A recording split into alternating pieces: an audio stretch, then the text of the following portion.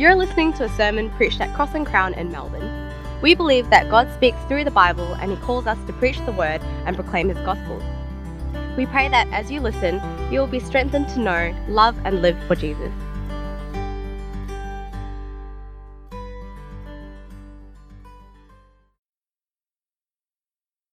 Loving Heavenly Father, we repent of following the foolishness and sin of this world.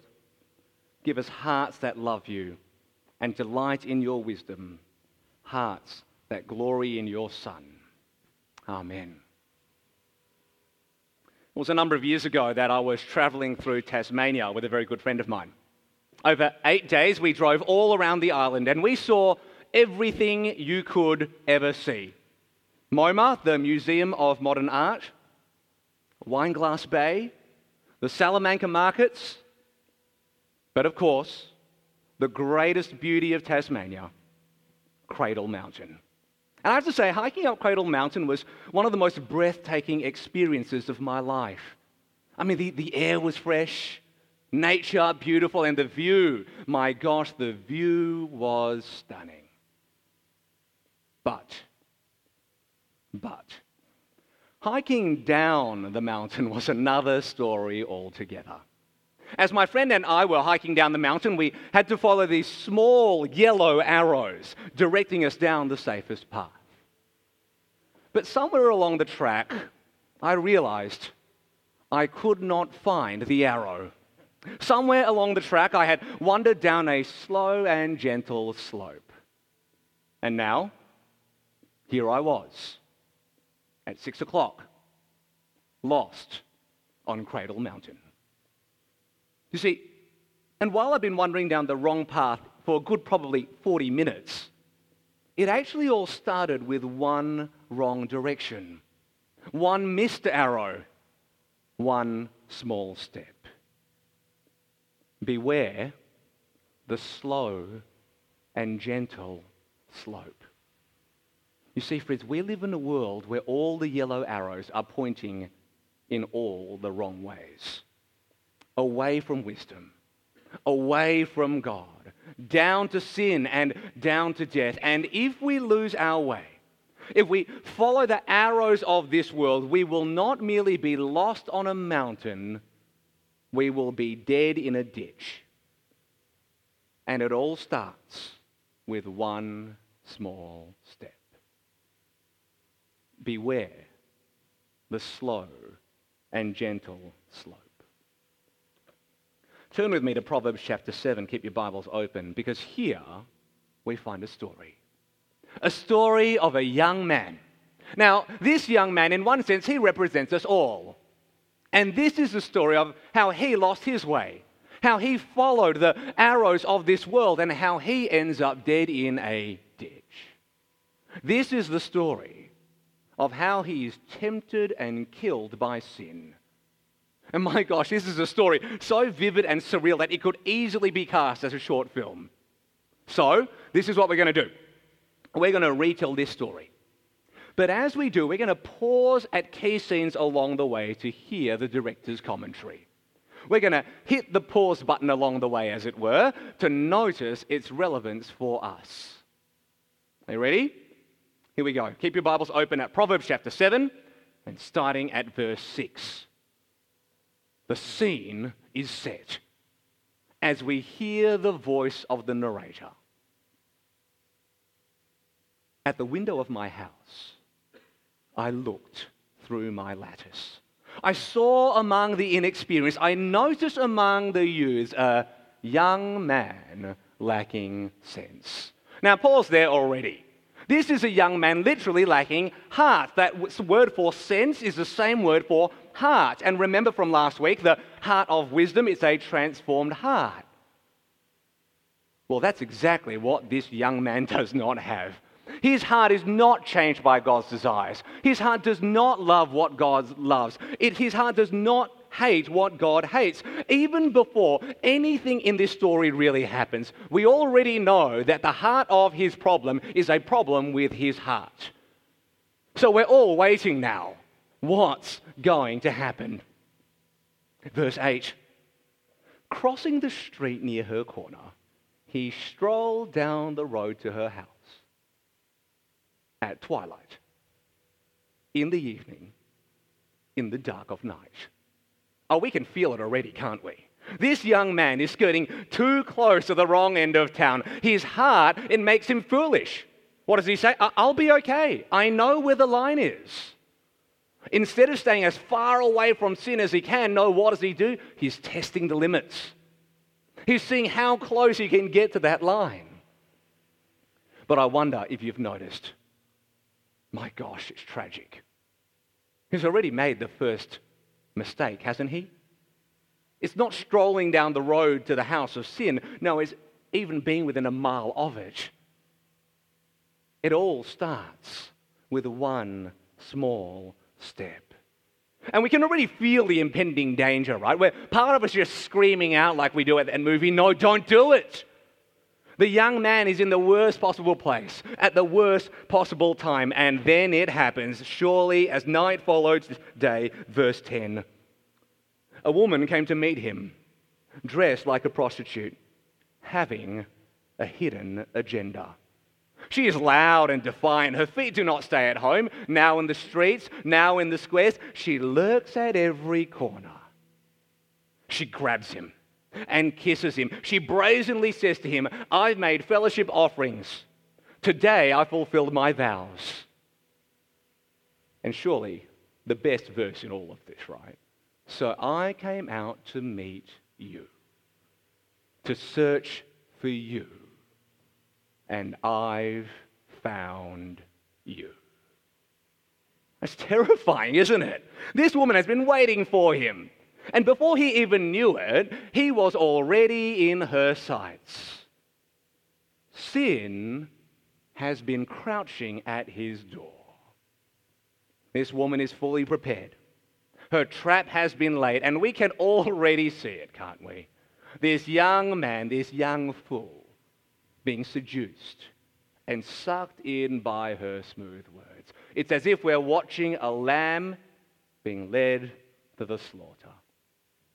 And then, her offer. I spread coverings on my bed, richly colored linen from Egypt. I perfume my bed with myrrh, aloes, and cinnamon. Come, let's drink deeply of lovemaking until morning. Let's feast on each other's love. Just think about it for a moment. What if you were this young man being seduced by this woman?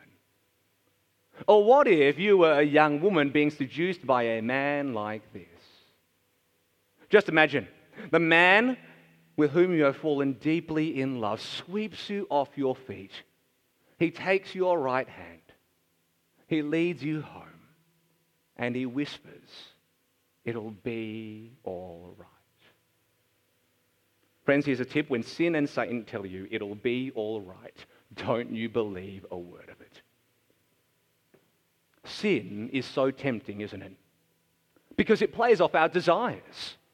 Let's just call a spade a spade. We sin because we love it. And here's the rub. Verse 19. My husband isn't home. He went on a long journey. My gosh, this is adultery. This is sinful. The woman in this story, she personifies sexual sin. And this story is a warning against its slow and gentle slope. I want you to notice, right, just how late in the story that this woman discloses her true intentions. But by now, it's almost too late, isn't it? That the young man has already taken the bait. Hook, line, and sinker. Verse 21. She seduces him with her persistent pleading. She lures him with her flattering talk. He follows her impulsively like an ox going to the slaughter, like a deer bounding toward a trap until an arrow pierces its liver, like a bird darting into a snare. He doesn't know it will cost him his life. The path away from wisdom, friends, is a slow and gentle slope. And it all starts with one small step. It will kill you, and you won't even know it. Sin has consequences. And sexual sin in particular has a high price. It will rob you of everything. And if you're not careful, it will rob you of your life. Proverbs chapter 6, verse 27 to 28 say this. Can a man embrace fire and his clothes not be burnt? Can a man walk on burning coals without scorching his feet? Rhetorical question. Answer is no. So it is with the one who sleeps with another man's wife. No one who touches her will go unpunished. You know, we read this story, and it's a great story, isn't it? It's gripping. It almost preaches itself. Why am I even here, you might wonder? I mean, we read this and we think, look, none of us will ever be that guy. Not me. None of us will ever be as stupid as him. But be very careful. For the moment that you think yourself invincible, you are then at your most vulnerable. But that's exactly why God is gracious. He's gracious to give us two states in life to express our sexual intimacy. Faithfulness in marriage and chastity or purity in singleness. Faithfulness in marriage and chastity or purity in singleness. See, marriage is the lifelong union between a man and a woman to the exclusion of all others for life. And if you're here and you're married or you're preparing for marriage, I want you to know that God is calling you to an exclusive and lifelong faithfulness in your marriage. And if you're not married, and that includes people who are dating, so if you're single, whether by choice or circumstance, I want you to know that God is calling you to abstain from sexual activity so that you might give God your undivided devotion. God is calling you to chastity or purity in singleness and a wholehearted devotion to the Lord. Let me be very clear. Any sexual activity, be it sex or pornography or anything in between outside these two contexts, is sin. Now, it's easy to think, isn't it, that God has created all these rules to oppress us. But friends, I actually want you to see that He's given us marriage and these gifts to liberate us. I mean, God, He's not anti-sex. In fact, He created sex, and He created it to be good, enjoyable, fun, and fruitful. Song of Songs, that book in your Bible that you either don't know is there or too afraid to turn there, I want you to look at it right now. It describes sexual intimacy like a force of nature. A force of nature. For love is strong as death. Jealousy is unrelenting as Sheol or the grave. Love's flames are fiery flames, an almighty flame. A huge torrent cannot extinguish love. Rivers cannot sweep it away. It's a beautiful passage, isn't it? If you're getting married, what a passage to preach on. He who has ears, let him hear. Can you hear how overwhelmingly powerful God created sexual intimacy to be?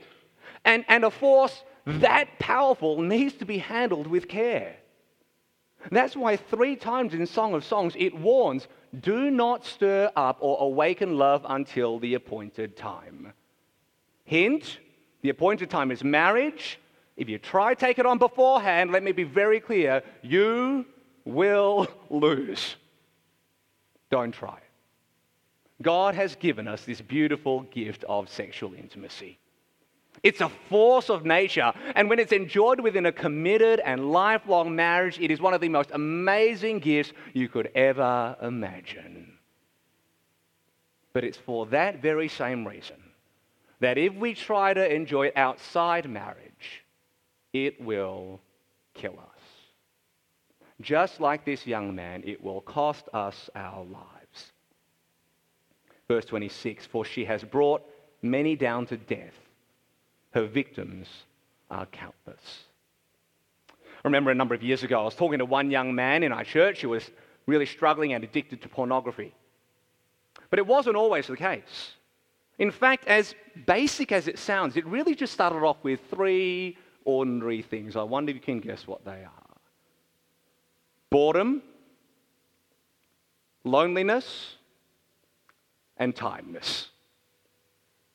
Boredom, loneliness, and tiredness. So one night, My friend is on his laptop, in his room, alone, at 2 a.m. And suddenly we start to think of that young fool, don't we? He checks his spam folder of his Gmail account and it's filled with invitations. In his loneliness, in his tiredness, and yes, as mundane and boring as it sounds, in his boredom, my friend opens the email. And he doesn't know it will cost him his life. But we know from chapter 2 what this young man's real problem is, don't we? I noticed among the youths a young man lacking sense, lacking a transformed heart. You see, friends, it all starts with one small step. It all starts with a thought. But sow a thought, reap an act. Sow an act, reap a habit. Sow a habit, reap a character. Sow a character, reap a destiny.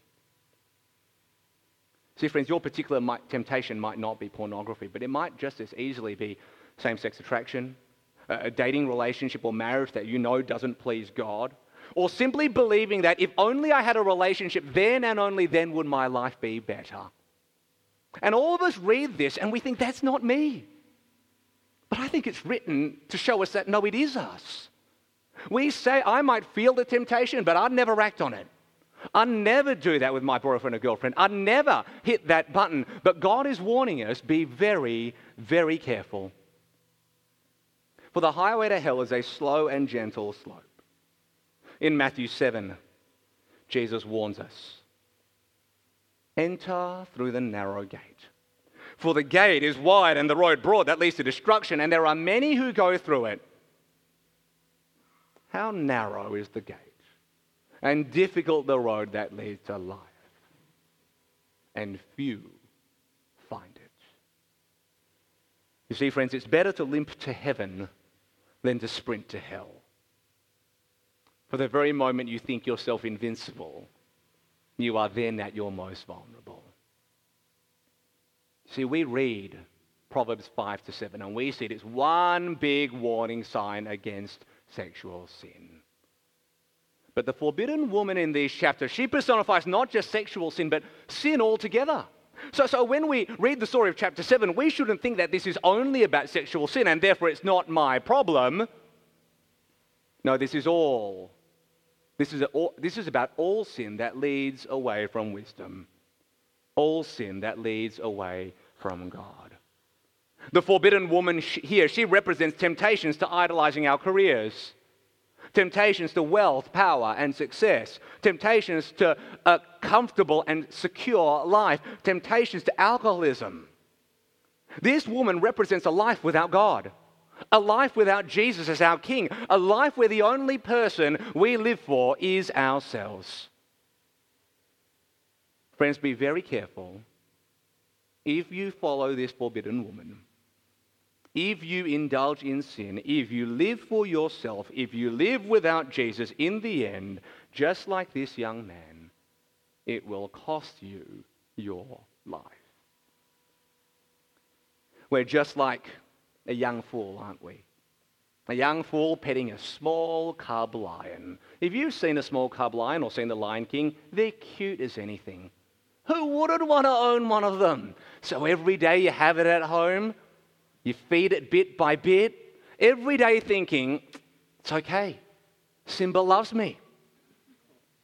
He's tamed under my control. Until one day, the cub whom we've fed bit by bit each day soon becomes a lion and tears us apart limb from limb. Friends, can I be even more direct with you? Whatever this world promises you, the job, the success, the guy, the girl, it's not worth it. It is so not worth it. Well, you might now ask, well then Adam, help me. Like, how do I stay safe? How do then I avoid that path to sin and death? Well, firstly, steer clear. Steer clear. Look at Solomon's advice in chapter 5, verse 8. Keep your way far from her. Don't go near to the door of her house. Don't go near sin. Don't flirt with sin. Steer clear of sin with a 10-foot-long barge pole. Don't even give it the slightest opportunity to tempt you away. Instead, verse 7, don't turn away from the words of my mouth. Stay away from her house and stay close to my words. Keep your head in the game. Remind yourself of God's words. Fill your thoughts with the thoughts of God. Fill your heart with what God loves. I wonder, do we actually encourage each other in the way that Solomon is encouraging his son? Honestly. Do we spur one another on to love, good deeds, and wisdom? I mean, look around. Like, I'm serious, look around. This is your family. And what you are looking at right now is either your greatest help or your greatest hindrance. Your greatest help or your greatest hindrance. Because we have a choice, right? We will either be to one another an example of wisdom or a stumbling block of foolishness. And let me just call a spade a spade. Our best friends can often be our worst influences. Our best friends can often be our worst influences. Right? How we foster each other's discontentment with our relationship, or with our singleness, or with the state of our friendships. How we suggest that each other's job is somehow the measure of our worth. No, so often our best friends can be our worst influences, can't they? But it need not be that way. I mean, what if, dream with me for a moment, right? If we were to encourage one another in godliness and wisdom, to bear the fruit of the Spirit, to fear the Lord. You see, this young man, go to chapter 5, verse 12. Look at what he eventually regrets. This is great because this is sort of the young man later in his life looking back going, oh, if only I knew. If only I did. And what did he do? How I hated discipline. And how my heart despised correction. I didn't obey my teachers or listen closely to my instructors. And the chapter ends in verse 23 with these somber words. He will die because there is no discipline and be lost because of his great stupidity. Do you realize that we actually here are one another's instructors? And we have to love each other enough to discipline each other in love. And we also have to love each other enough to receive that discipline. Let's go through a shotgun of these Proverbs. Proverbs 13:20 says, the one who walks with the wise will become wise, but a companion of fools will suffer harm. Well, friends, do you walk with the wise? Or are you a companion of fools? Maybe a better question. Are you a wise or a foolish influence on each other? Proverbs 17:17 says, a friend loves at all times and a brother is born for a difficult time. So, are you that friend who will love at all times? That brother or sister who is born for the hardest of seasons? Or Proverbs 27:6, which may very well be my favorite proverb, though you may hear me say a different proverb is my favorite proverb every week. The wounds of a friend are trustworthy, but the kisses of an enemy are excessive. Let me ask this question. Are you so faithful a friend as to wound each other in love? Are you so faithful a friend as to wound each other in love? Or will you turn a blind eye to each other's sin because it's a bit inconvenient, it's a bit awkward? I'd rather not have that hard conversation. See, friends, we need to give each other permission to speak honest and loving words that cut deeply. We need to steer clear of sin. My gosh, we need to run from sin. We need to repent of sin. We need to confess sin. And if we're not already following Jesus, we need to say sorry for living without him and start living with him. Be killing sin, or it will be killing you. Secondly, Drink deeply of wisdom. Just pause there, right? If we stop that sermon right there, you might just think, well, I guess Christianity is just a set of rules. Do. Don't. Try harder. You're not trying hard enough. But this step will show us that the gospel is far greater than that. Look at chapter 5, verses 15 to 19. Drink water from your own cistern, water flowing from your own well. Should your springs flow in the streets, streams in the public squares? No, they should be for you alone, and not for you to share with strangers. And then we get some very graphic advice from a father to his son. Let your fountain be blessed, and take pleasure in the wife of your youth, a loving deer, a graceful, don't let her breast always satisfy you. And isn't this beautiful? Be lost in her love forever. Imagine your dad having that chat with you. You see, friends, the first line of defense against sexual sin is what? A healthy marriage. And a healthy marriage involves enjoying intimacy within it. You see, we often think about marriage this way. Oh, marriage is the context within which I guess it's okay to have sex. But God wants to say, no, it's the context within which you should have sex. It's the context within which you should be serving each other in intimacy and in love. How do I guard against adultery? Here's an idea. Love your husband. Love your wife. Because if you love them, wouldn't you want to live for their pleasure? If you genuinely love your spouse, why in the world would you ever want to betray them? Because in your marriage, you have everything that you need. Blessing, pleasure, joy, and satisfaction. Your life will honor the one your heart loves. And it's exactly the same when it comes to living for God, isn't it? You see, living for God is not just a set of rules. Do. Don't. No. When we love the Lord with all our heart, with all our soul, and with all our mind, my gosh, how could we not live for His glory? Why in the world would we ever want to betray Him?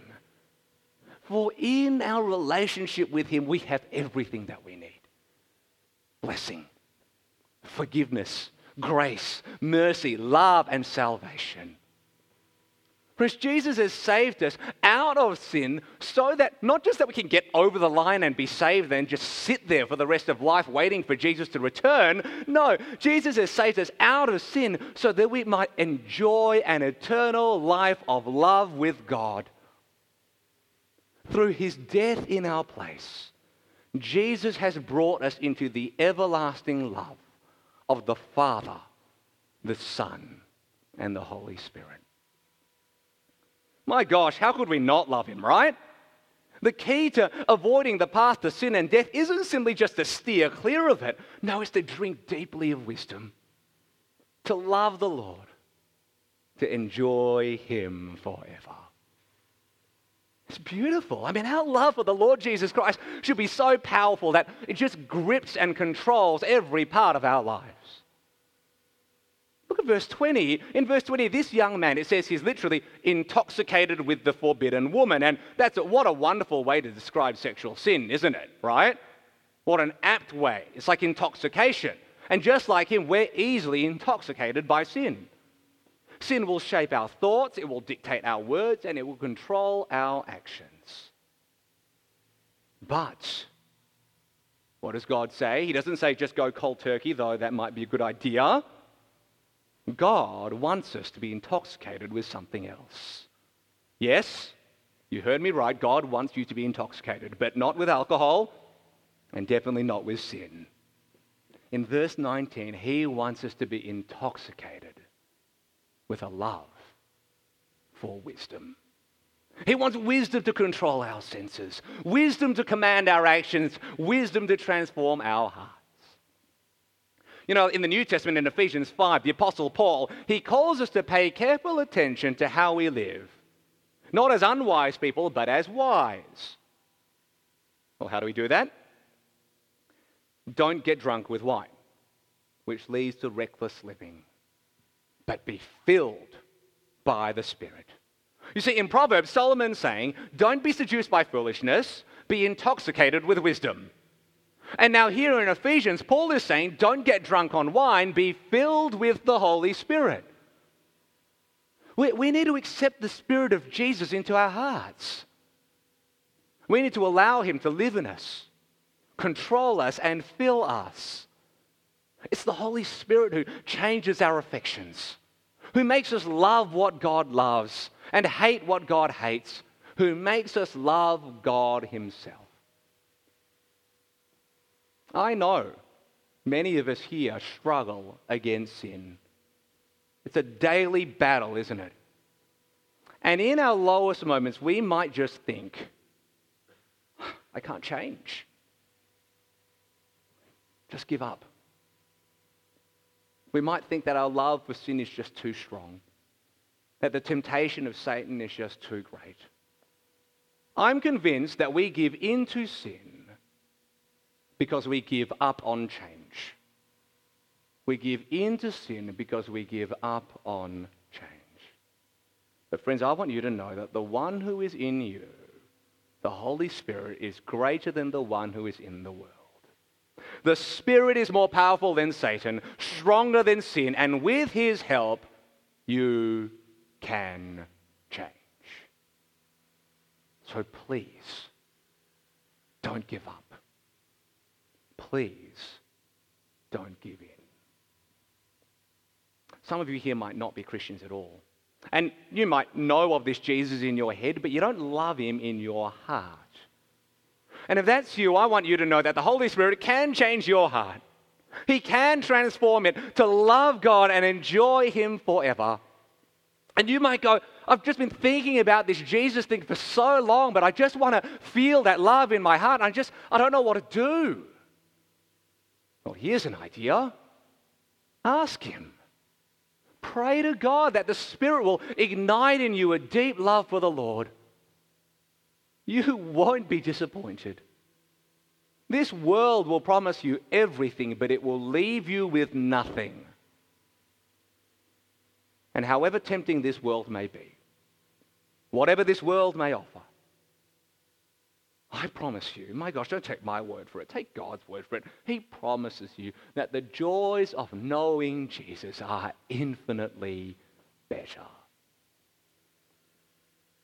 A few years ago, I caught up with a friend who went to my previous church up in Canberra. And since we last saw each other, she had actually chosen to walk away from Jesus, away from the church, away from the gospel. So we had coffee and I asked her why. And this is what she said. Adam, I've grown up in church my whole life. And I just wanted to see what life was like on the other side. I just want to experience what I'm missing out on. And can I tell you, the number of emotions that I felt all at the same time were just kind of going to explode me from the inside out. I was frustrated. I was angry. But more than anything else, I was sad. It's tragic. Because it tells me that my friend never found full satisfaction in God. She never drank deeply of wisdom. She never delighted in God's word. She was never filled by the Spirit. She never truly loved Jesus or saw him as her supreme treasure. For if she did, she would have never walked away. We're so good, aren't we, at church sometimes, of wanting to communicate, Jesus is true, so trust him. Please keep talking about that. We're not so good at showing Jesus is beautiful. Jesus is good. We need to show the world, and we need to remind each other that Jesus is true, he is beautiful, and he is good. We need to show the world that true joy is found in Jesus, and we need each other. I need you to remind me that Jesus is worth it. Jesus is worth it. Do you enjoy God? Do you delight in him? Are you satisfied in him and his love? You see, that young man, right, his first mistake was not where his feet trod. It was whom his heart loved. He didn't fear the Lord. He didn't love Jesus. Be careful. The path away from wisdom is a slow and gentle slope. But hear these words from Proverbs chapter 4, verses 5 to 6. Get wisdom. Get understanding. Don't forget or turn away from the words of my mouth. And here it is, don't abandon wisdom, and she will watch over you. Love her, and she will guard you. I don't know your situation. And maybe this day God is convicting you of sin. Maybe He's calling you to repent. Maybe He's calling you to come home. So why don't you just take a moment in the quietness of your heart to bring your sin before God, confident that in Jesus He is faithful to forgive you and cleanse you from all unrighteousness. Take a moment to do just that.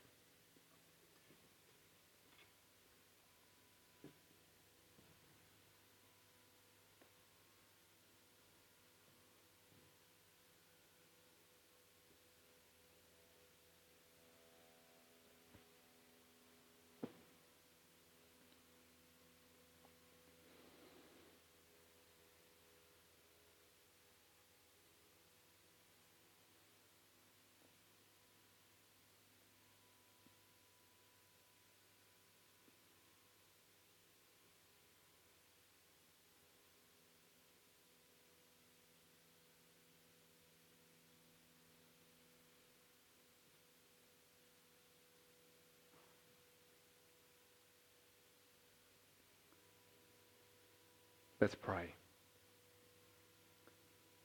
Loving Heavenly Father, we repent of following the foolishness and sin of this world. Give us hearts that love you, hearts that delight in your wisdom, hearts that glory in your Son. Amen.